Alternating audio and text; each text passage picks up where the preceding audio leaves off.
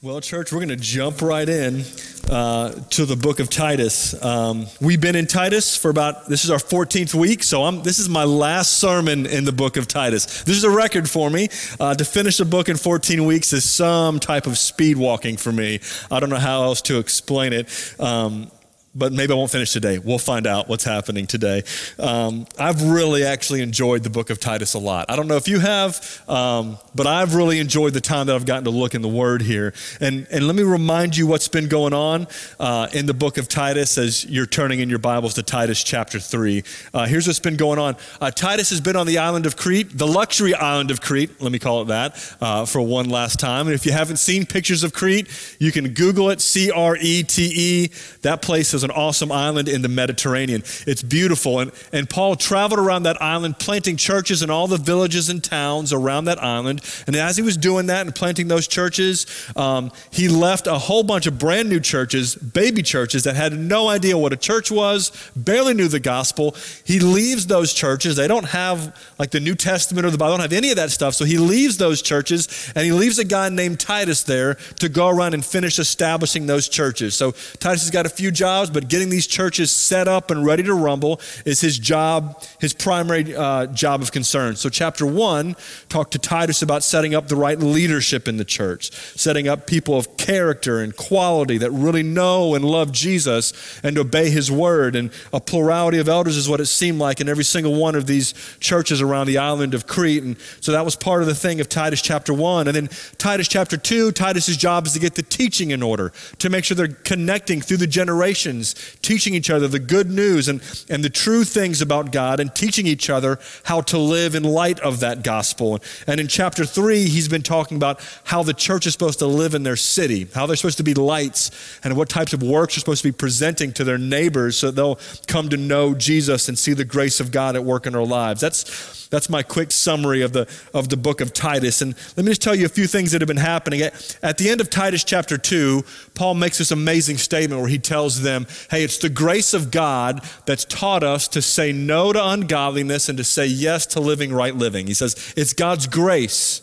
God's grace has been showered out on all of us. It's been poured on us, and it trains us to fight sin and to do good. That's what the grace of God is supposed to teach us to do. And he goes through the gospel there, and in verse 15 of chapter 2, he says this to Titus: declare these things, exhort and rebuke with all authority, let no one disregard you. And what's he talking about there?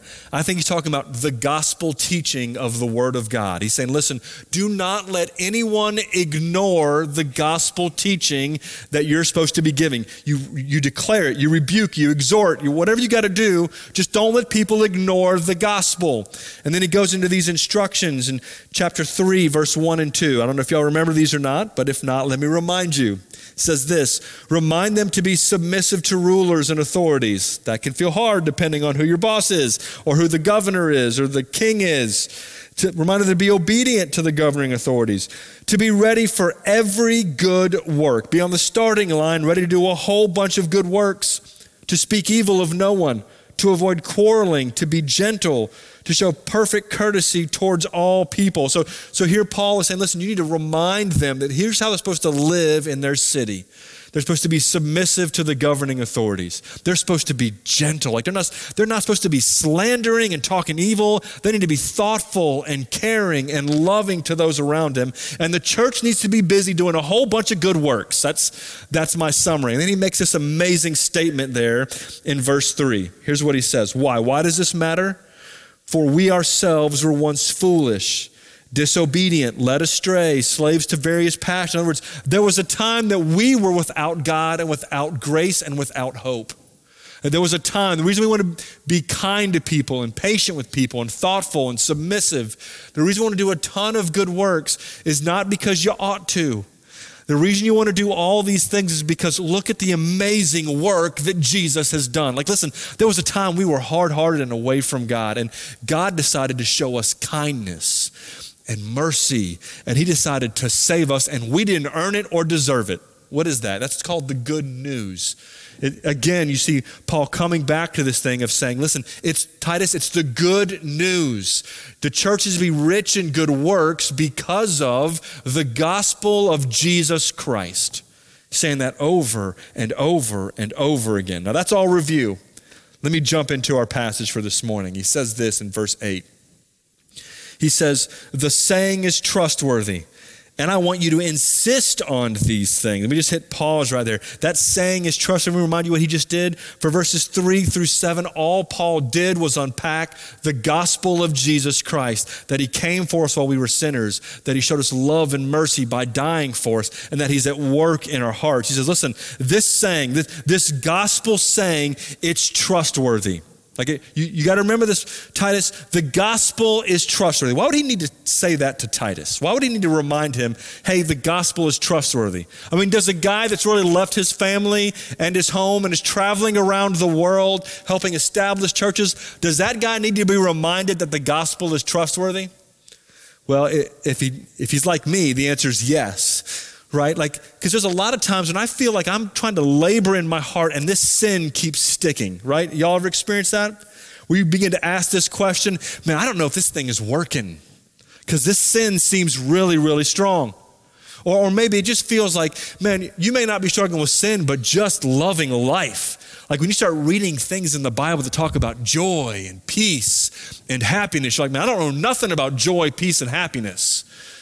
You start reading things where he says it's supposed to be happening in my heart, and it can be really easy to start saying this, I don't know if this gospel really works. I don't know if it's stronger than my sin. I don't know if it's strong enough than my sadness or my lack of joy. It sure doesn't seem like I feel more loving. Or maybe for you, maybe for Titus the rub is he gets into that church and he starts working in that church and things seem slow and agonizing. Like for Titus, like I thought I would start preaching the gospel and people would get saved left and right. It seems slow, and the people in the church seem slow to get it. Maybe this gospel isn't that trustworthy. Listen, here's the good news. The gospel is trustworthy, whether you feel it or not. He's reminding Titus that the gospel is trustworthy. Whether you see it exploding on the scene or not, in the midst of suffering and a church that feels slow for Titus, listen, the gospel is trustworthy. And I don't know what you're struggling with today. You might be hearing, life is great for you. You're like, yeah, I know the gospel is trustworthy. Everything's been going well. For those of you can just fall asleep for the next couple minutes. But for others of us, things feel a little more bumpy than that, right? Things don't feel well. Things feel rocky and hard and shaky. And I want to remind us all today that the gospel is trustworthy. And it's not trustworthy just because someone else told us so. Let me tell you why it's trustworthy. Because Jesus is trustworthy and faithful. Our confidence is not in tradition. Our confidence is that Jesus said, when I died on the cross and came back to life 3 days later, I'm going to do a work in you. My confidence that he will do what he said. My confidence is in his character, not in the traditions passed down to us. It's in the character of Jesus. Listen, his good news and his gospel is trustworthy, whether you see it working or not, whether you feel it or not. In those dark moments of the night when you're awake and whatever is gnawing at you feels like it's wearing you out, I want you to be reminded that Jesus is trustworthy. He's trustworthy, church. Don't lose sight of that. As a church, I want to remind us all the time, he's trustworthy. When we're together, I want us to remind each other, he's trustworthy. When we're singing songs, I want you to sing songs and see how he's strong. Then I want us to remember that he's trustworthy. I don't want my circumstances to yell louder than his promises. You ever had that happen? That my circumstances that feel really rough, they feel like they're yelling a whole lot louder in my word than his promise that he'll be next to me and with me. I want him to speak louder. I want his promises to be louder than everything that's happening around me. I want to look to him and I want to remember that he alone is trustworthy. That's good news to me. That may not feel like good news to you today. If not, that's because I didn't share it good enough, all right? But he's trustworthy. But look at what else it says here. Here's what he's telling Titus. This gospel that's trustworthy, this good news, he says this in verse 8, I want you to insist on these things. Like, listen, I want you to make sure you insist. I mean, like, you need to be firm. Like, you draw a line in the sand. This is what we know. That's what he's saying. Titus, you insist on it. And nothing else. You only insist. You only insist on the gospel, and you insist on it over and over and over. You draw a line and say we don't ever cross it. You draw a target and say that's the only target that we go after, the gospel of Jesus Christ, nothing else. There is no other target. It's that target, the gospel, the good news of Jesus. That's our target. You insist on it, Titus. You're setting up these churches. You're setting up their leadership. You're setting up the teaching. You're setting up the works they're supposed to do, but there is one bullseye, and that's the good news of Jesus Christ. You insist on the church staying focused on that target. Listen, as I read that, I can't help but ask myself a few questions. And here's the question. Do we as a church actually have that type of laser focus? And I would actually ask it even broader than that. Do very many churches in the U.S. have that type of gospel laser-like focus? That we've insisted that this is the thing that we teach and these are the things that we do. Listen, church, we have to insist on this. And here's why I think that's important. And you may be hearing this for the first time, but I want to make sure, I've said this repeatedly, I want to make sure that we get this.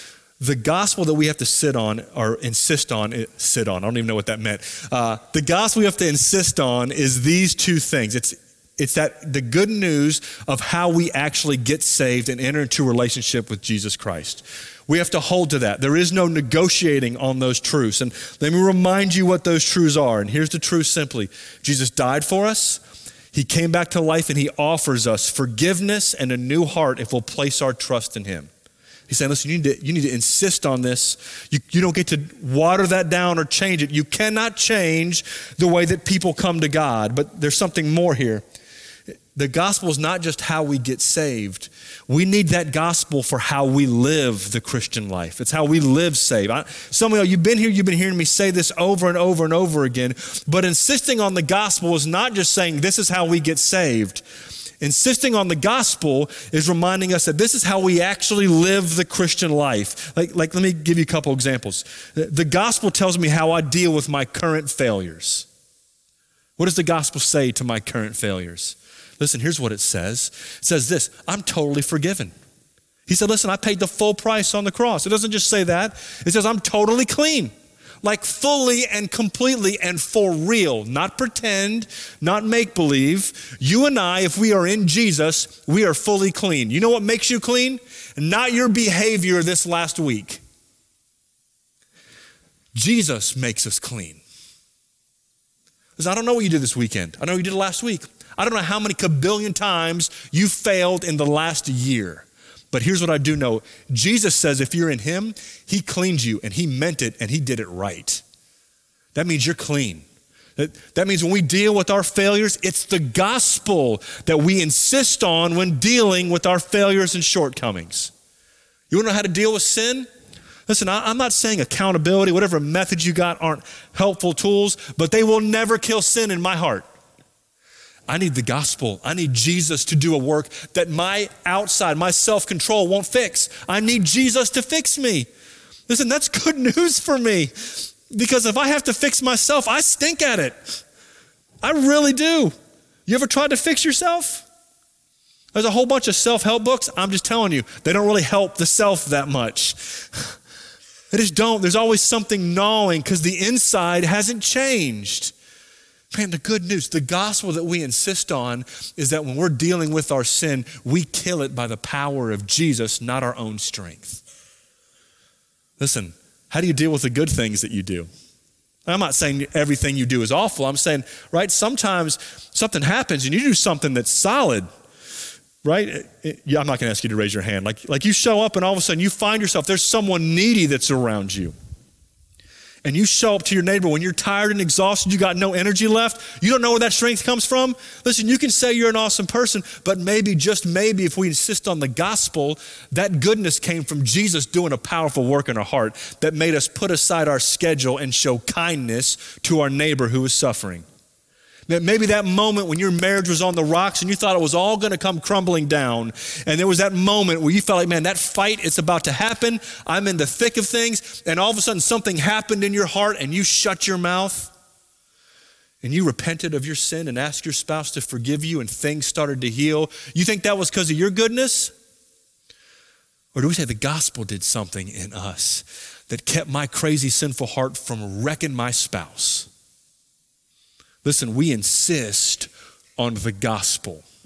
That's what we do as a church. We insist, like it's the only thing that we teach. And I'm going to tell you right now, I believe that is rare in the church. I really do. Please, hear me out. You may say, that's not the craziest thing you've ever heard. Let me just tell you. So there was a time that I was a children's pastor. And let me tell you what I did as a children's pastor. I looked at kids' curriculum over and over and over again. They would send curriculum to me by the box loads for free because they wanted us to buy their curriculum. And I got tons of it. Actually, there was a time that I got a sampling of every curriculum that kids ministry had that existed in the United States of America that was published in any type of large publication. I mean, I must have gone through 20 different kids ministry curriculums. 20. I'm not kidding you. And I'm telling you right now, there was very few. Actually, to be honest, there was zero that had this focus on the gospel. They tried. They would say things like, listen, look at David and Goliath. Look at how big and strong Goliath is. And look at how brave that David was. You can be brave just like David. Listen, that sounds great. But you know what they didn't say? They didn't say, no, you can't be brave just like David. I don't want you to be brave without Jesus. I want you to see this story that's about this little kid, that there's a God that's so strong that he even used a little kid to kill a giant. I don't need you thinking you need to be brave. I need you thinking God is big and kind and gracious. That's what it means to have a gospel focus. That every command of Scripture, I run to Jesus to do a work in my heart. Every story of the Bible is about his hugeness and his greatness, not my awesomeness. That's a gospel focus, church. And churches are spending their time trying to tell you to be clean. You need to clean yourself. Don't have sex outside of marriage. Do this. Be nice people. Don't say bad words. Don't watch bad TV shows. We drill morality into each other over and over and over and over again. And the whole time we're teaching you don't need the gospel of Jesus. You just need to be good. That is not an insistence on the gospel of Jesus Christ. Church, our insistence is that we are not clean and he is. And he can actually clean us, and he can actually change us, and he can actually make us live clean lives. That's totally different than you clean yourself and you live a clean life. Do you see that difference? Man, I hope you do, and I hope this. I don't know, you may get a new job and move out of the state tomorrow. Wherever you go, whatever pasture you ever put yourself under, don't tolerate anything less than insistence on the gospel preaching of Jesus Christ. Don't take it. I'm just telling you, only Jesus and his gospel. And listen, I could shout on that one if you wanted. Maybe I'm not getting after it enough here. Make me feel like you're listening to me. Like you can clap, you can yell. I don't care. Get after it. But we only want the gospel. All right? Y'all ain't going to clap. I get it. That's okay. All right. All right. Too soon. I'll work on you on that one. Okay. Is that a deal? I'll let the gospel work on you and clapping more. Maybe I should say it that way. That's not a gospel issue, but let me move on. Let me give you a couple books that I think might actually help with that. If that's a new subject to you and you want to wrestle with it, there's two books I suggest. One is called Gospel-Centered Life by Thune and Walker. That's best done with friends in a group. It's pretty simple, but it really helps with this idea of gospel.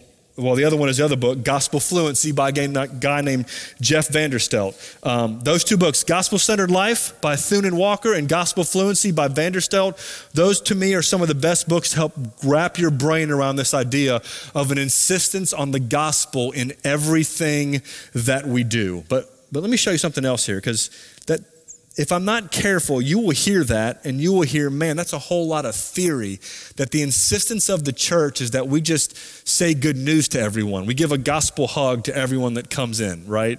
Like, oh, you did a horrible thing last week. That's okay. Hug. Jesus loves you. Let's sing some songs and go on. No, there's more to this, because this gospel is not just theoretical for your mind.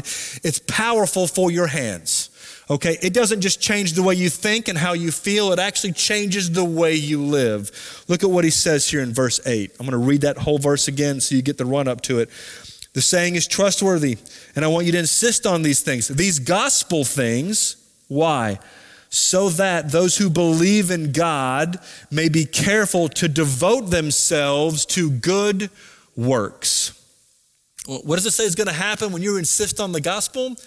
It produces this devotion to doing good works as a church. He says it also over there in verse 14. If you just hop over a few verses in your Bible, verse 14, look at what Paul says to him. And let our people learn to devote themselves to good works. And look at the explanation. So as to help cases of urgent need and not be unfruitful. He also said it in verse 1 earlier. You remember that? Right there at the end of verse 1, he said, to be ready for every good work. Listen, here's the insistence. When the gospel is insisted on, it's not just gospel speak to one another, it's gospel works. It's a gospel mission. When the gospel's at work in you, it sends you out to be ready to do every good work. The gospel's not something that makes us sit in a pew and listen to a sermon every week. The gospel's a thing that changes the way we live our lives. It drives us to good works. It drives us to serve and love our neighbors. It drives us to the needy and the struggling and the hurting and the broken. It drives us to the darkest parts of our city. Like the parts of our city that need the light the most, it drives us there. It drives us to the places where people are addicted. And we say, we got good news. You got struggles, so do we, but we got the answer, and his name is Jesus. He's stronger than your addiction, and we're going to find a way to come alongside you and throw down with everything we have with the gospel of Jesus to help you see that he's good because he's got good news for you if you're addicted. You're wrapped up in poverty? Listen, be rich in good works, especially to those of urgent need. Like, shouldn't that drive us? Doesn't that say that the gospel drives us to the urgent needs in our city? Listen, it also tells us something. Yeah, we talk about the darkest places of our city. I'm actually partially convinced that the darkest places of our city are the richest places in our city. I'm convinced that the most arrogant, self-righteous people who have the most broken inner lives are the richest people in our city because they don't need anyone. And they will tell all of you to shove off. You show up there saying, listen, you needed Jesus to die on the cross for your sins. They're like, man, he didn't help me. I helped me. Listen, those are dark places, and we as a church got to find out how to help them see their spiritual need. Church, we cannot be a people that love to talk about the gospel but not be engaged in the gospel mission. We can't. That's disrespect to the gospel. It's just not honest. That's not the real deal. When the gospel's at work, it changes us and drives us out with good works to those who need it. Right? Like, church, I love this. Like this gets me excited. Like I start thinking through things and saying, God, what are you doing in the people of this church? What gospel work are you doing that's burning in some of the men and women in these seats right now? That they're sitting there saying, man, I think, you talk about addiction. Man, maybe, is there some of you here that maybe God is equipped for that? Or maybe you're not ready yet, but there's something burning in you and he wants to send you to it. Listen, we should come alongside and help you get there and go after the darkest places in our city. Listen, you feel called to whatever it is. It might be addiction. It might be the sexually broken. You start thinking about all the wounds that happen to people through sex. And listen, that list could be huge. Those who've been abused, those who've been raped, those who've been the offenders, those who've been addicted to pornography, those who are struggling with gender identity. Listen, the gospel's good news. And the church's job is not to sit here and throw all sorts of names and sticks and stones at them and be angry that they're broken. Our job is the good news. That we're saying, you get over here. And then you know what? I'm coming to you. And I'm going to show you grace and mercy like you've never known, that makes the cheap grace and the fake mercy our culture offers be unsatisfying to you. I'm going to offer you good news and acceptance that's eternal and everlasting that you can't shake. Not some cheap, fleeting thing that's good until you tweet the wrong thing and then they cancel you. Listen, church, we've got good news for the broken. And let me remind us, we are the broken. Right? Y'all know that? Can we not pretend for a moment? We're not here because the broken are out there. We're here because the broken are here. On this stage, I'm standing before you as a man deeply broken. Sin rewired me and jacked me up. I'm talking just ruined me. And then Jesus showed up with good news for me. Yeah, doesn't clap, y'all. I'll clap about it. I'm happy because he showed me good news, all right? Listen, church, here's what I want. I just want us to know that the gospel is really good news and insist on nothing less, and also follow that up with gospel mission. And I'm giving examples in our city. I haven't even mentioned the globe. I haven't even gone down the path of what it looks like to care deeply about the most unreached people who have almost no gospel access throughout our world. There are literally billions of people who have never even met a Christian, let alone heard the good news of Jesus. Listen, there's work to be done. I don't want to have time to get distracted by all sorts of other things that aren't the gospel. We got gospel that we insist on being taught, and we've got gospel work that we insist on doing by the power of the gospel. That's the good news, church. That's what Paul is telling Titus to insist on in the church. You don't do anything else, you do this. And then look at what he says here. Because he adds, he's going to keep emphasizing this insistence. Verse 9, he says this, listen, you need to be careful that you devote themselves to good works. These things are excellent. It's profitable. It's good for people, for the church to be this way. Verse 9, but avoid foolish controversies, genealogies. Who gets wrapped up in genealogies? I don't even know who the knucklehead is. And that's not that Ancestry.com thing. He's not saying don't do Ancestry.com. That's not what Paul is saying here. I'll explain that in a moment. He said, avoid foolish controversies and genealogies and dissensions and quarrels about the law, for they're unprofitable and worthless. Listen, let me go over these things. Foolish controversies, I think the Greek is better said moronic debates. And that word foolish is actually moronic, right? It's just tons of like the insanity that's around. As an example, I give you all of Twitter. Genealogies, the other thing that's going on with genealogy is there's this Jewish, like in this time, in the first several centuries, first several hundred years of the time of Christ and Paul and them, the Jewish religion was very focused on genealogies, almost like they would add these myths to it. Like they would get into these genealogies and say, man, let me tell you this story that I heard about this genealogy. And it was like this secret knowledge you have to try to get after. You could only get it if someone knew the story. You would never just get it from the word, and all these things that would make it sound amazing and fantastic. It was just this crazy obsession with the unique and insane, like just almost a fantastic, I don't know, fictional. Or dissensions, this refers to getting involved in hostile disagreements and rivalries, like dividing into party lines. Does that one sting?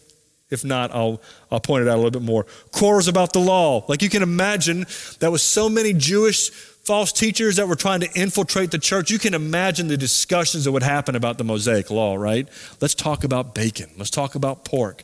Let's talk about how to wash your hands and how to dress. Let's talk about circumcision. Let's talk about the Sabbath. You can imagine all these things that these new believers are showing up, and some dude shows up with the Old Testament saying, let me tell you about the Torah, man. Right? And all of a sudden now they're getting in all these arguments over and over and over again about the law and the rules that God has for you. Listen, church, Paul was concerned that these new churches would get quickly distracted from the gospel message and detoured from the gospel mission by all of these good or distracting things. He says, Titus, avoid it. Steer clear. When you see it coming, you need to get out of the way. Don't let people get into that foolishness. Don't let them go down that path. I think this is a really strong warning for us, that there are a lot of things that we can get distracted about. And I began asking myself this question. If Paul was writing Titus today to the city of Tallahassee, and he was saying, Titus, I left you in Tallahassee to get those churches set up and in order, and I want them to avoid, I wonder what his list would say. I wonder what you think his list would say. Because I wrote what I think his list would say. What are all the things that distract us from the gospel message and the gospel mission. And I only wrote 4, and there's a load of them. Politics. Is that not a distraction for the church in the United States today? I mean, come on, man. Like right now, I'm just telling you, the thing that's happening in churches is if you don't fall, like you will lose your job as a pastor if you do not fall in line with that church's political party.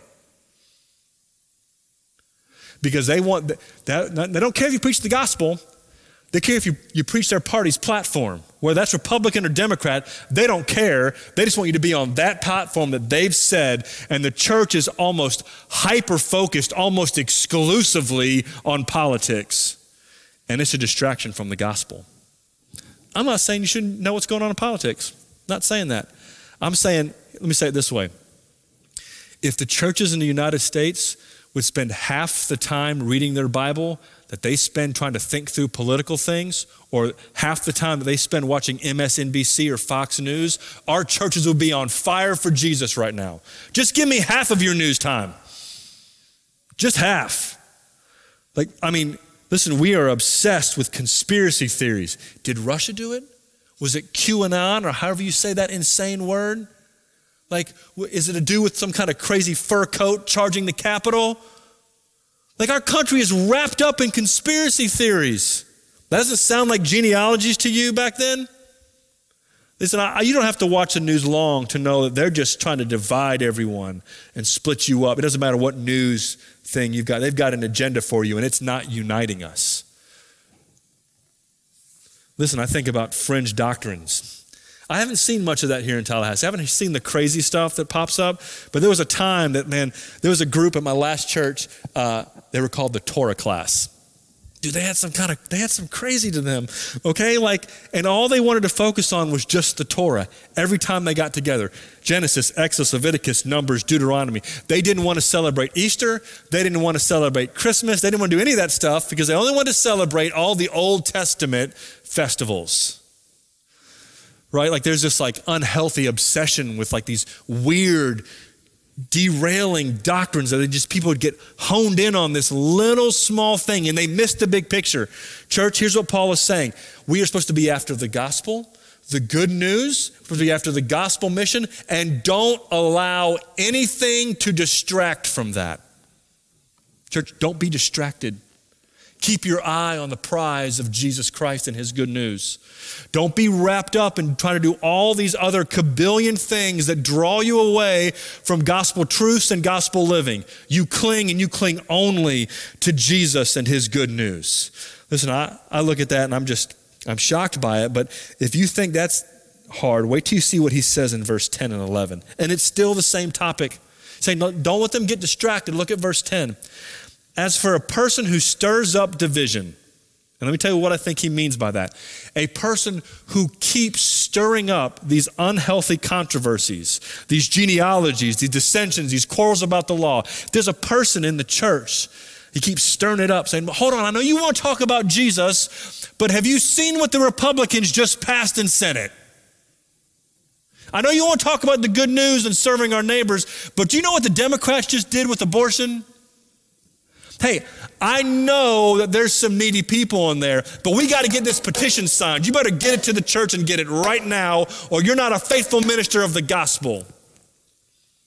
So the person who keeps stirring that up, look at Paul's statements. He says, as for the person who stirs up division, after warning him once, then twice, have nothing more to do with him. Dude, hold on, Paul. Shouldn't you be saving that for the sinners? Shouldn't you be saying for the person living with his girlfriend, warn him once, warn him twice, and kick him out? Hey, Paul, shouldn't you be more concerned? They're Cretes, the Cretians, bro. We already know they're evil beasts. They're probably visiting cult prostitutes to worship God. Shouldn't you warn that guy, if you visit a prostitute again, you're out of here? Of all the things that Paul picks a fight with and says, you got 2 shots, buddy, and you're gone. You know what it is? The person who's going to keep steering the church away from the gospel of Jesus Christ. Church, this is a big deal. This is a big deal.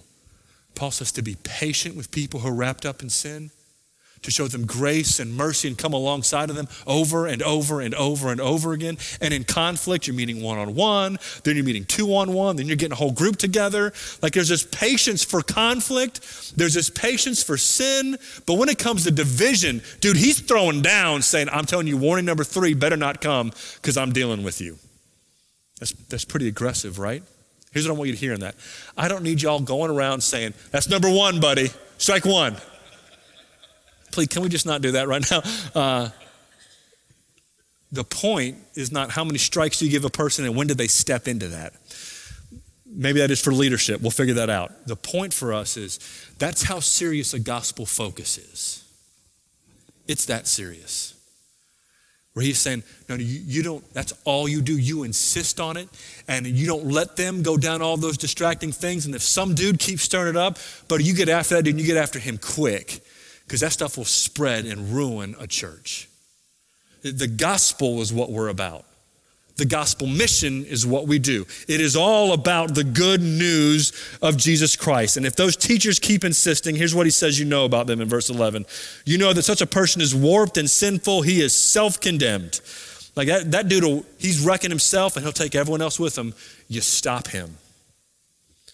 Church, let's be about gospel people. And I just want to take a moment as I'm wrapping up to remind you of what that gospel is. I mentioned the good news that Paul was getting after in verses 3-7. Can I just read it to you one last time in the book of Titus so you can hear the good news? And I want to remind you of the good news of Jesus. And wherever you're at today, you just let God apply it to your heart and how you need it. Verse 3, let me read it again.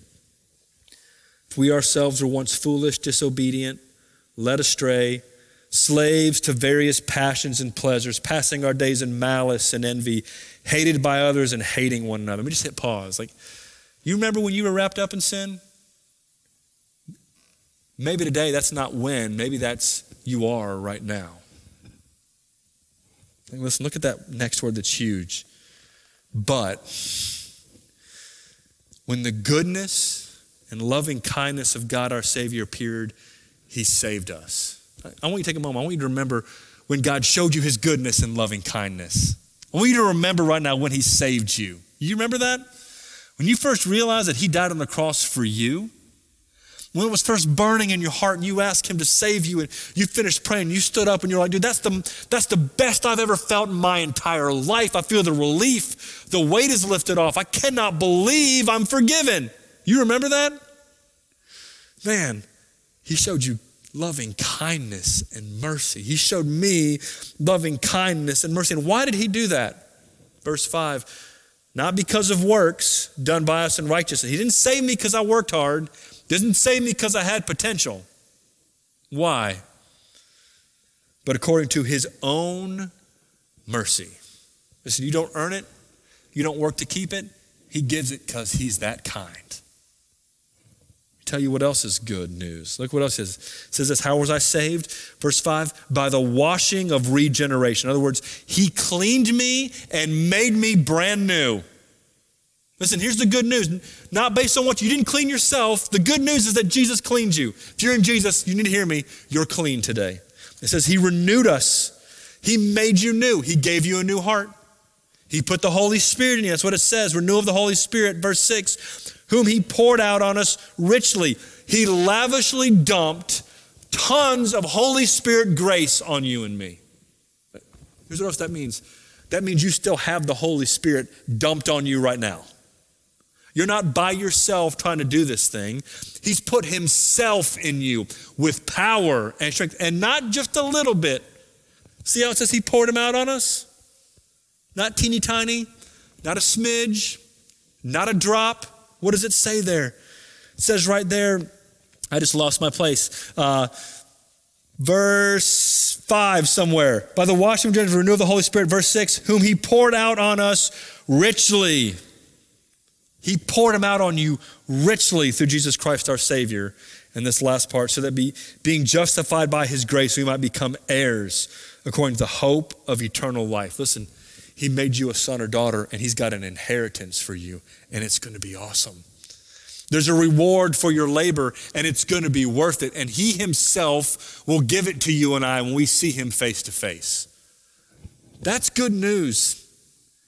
Listen, the good news is based on his mercy, not your work.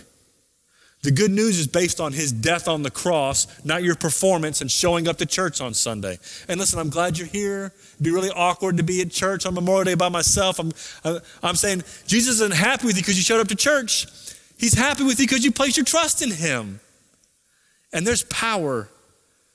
There's really strong power to help you kill whatever sin is chasing you down.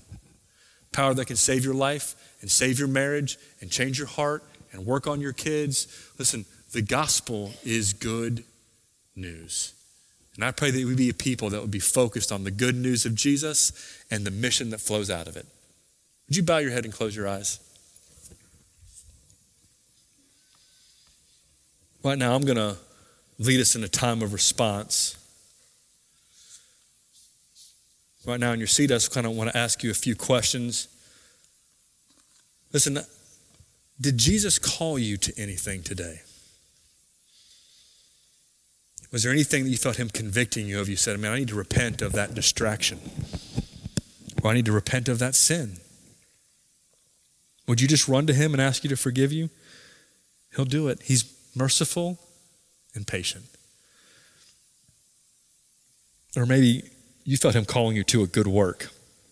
It was clear to you that he's calling you to get after some work, whether that's to a neighbor or a coworker or something else. Listen, will you call to him and ask him to help you do it? And would you do it by his power? Maybe you've just been distracted with all sorts of things. The gospel feels like the last thing you need. Listen, would you repent of being distracted and cry out to him to waken your heart so that his good news would really feel like good news to you? Finally, I don't want to just rush past this moment and just assume that everyone here has actually placed their trust in Jesus. As if you're here today, and it doesn't matter how long you've been in church or how long you've been at this church, if you've never really come to a moment in your life where you felt like, you know what, I realize that I'm a sinner and I believe that Jesus died for me and I'm asking him to save me. I'm putting all my hope and trust in what he did for me.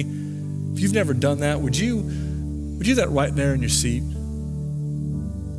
Just simply ask him to forgive you and tell him that you believe that he came and died for you.